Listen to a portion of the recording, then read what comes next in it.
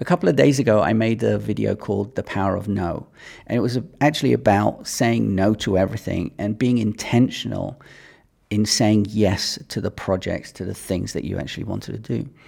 This video, I want to talk about the power of less. Now, they're not quite the same, obviously, but the power of less is having less things, but not necessarily having less things, but being intentional with what you have. A lot of people, me included at the time, think minimalism, and I'm not a minimalist. I would never call myself a minimalist. But a lot of people think minimalism means sitting in a white room with a glass of water and a plant, and that's it. To me, it doesn't mean that. It means being intentional with what you own, what you have, the things you use, the interaction you have with things, so with people and things.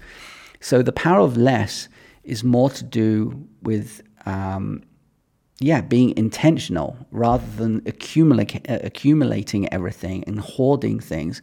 Just keep the things that are that help you focus. There's this whole thing about when you're writing a novel or when you're writing a blog post or when you're writing anything, you just write, get it out of your head and just write.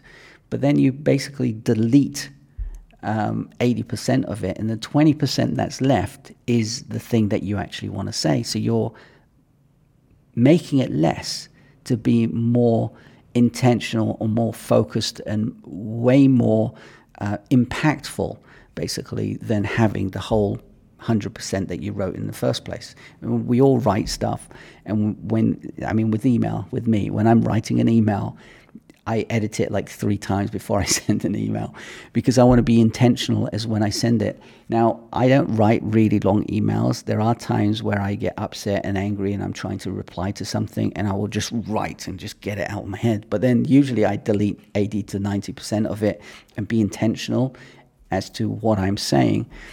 And again, this is a tech channel, so it goes along with the technology you use and the software you use. The amount of apps and tools that you're actually using, you probably find you get rid of like 80% of it, and the 20% that you will use help you focus into doing the things that you actually want to do, rather than being inundated with apps and notifications and so on.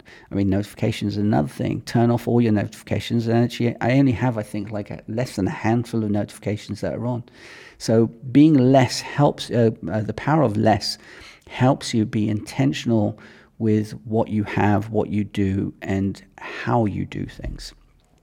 Anyway, hopefully that helps. If you have any questions, put a comment down below. I've got a new comment section now that finally works.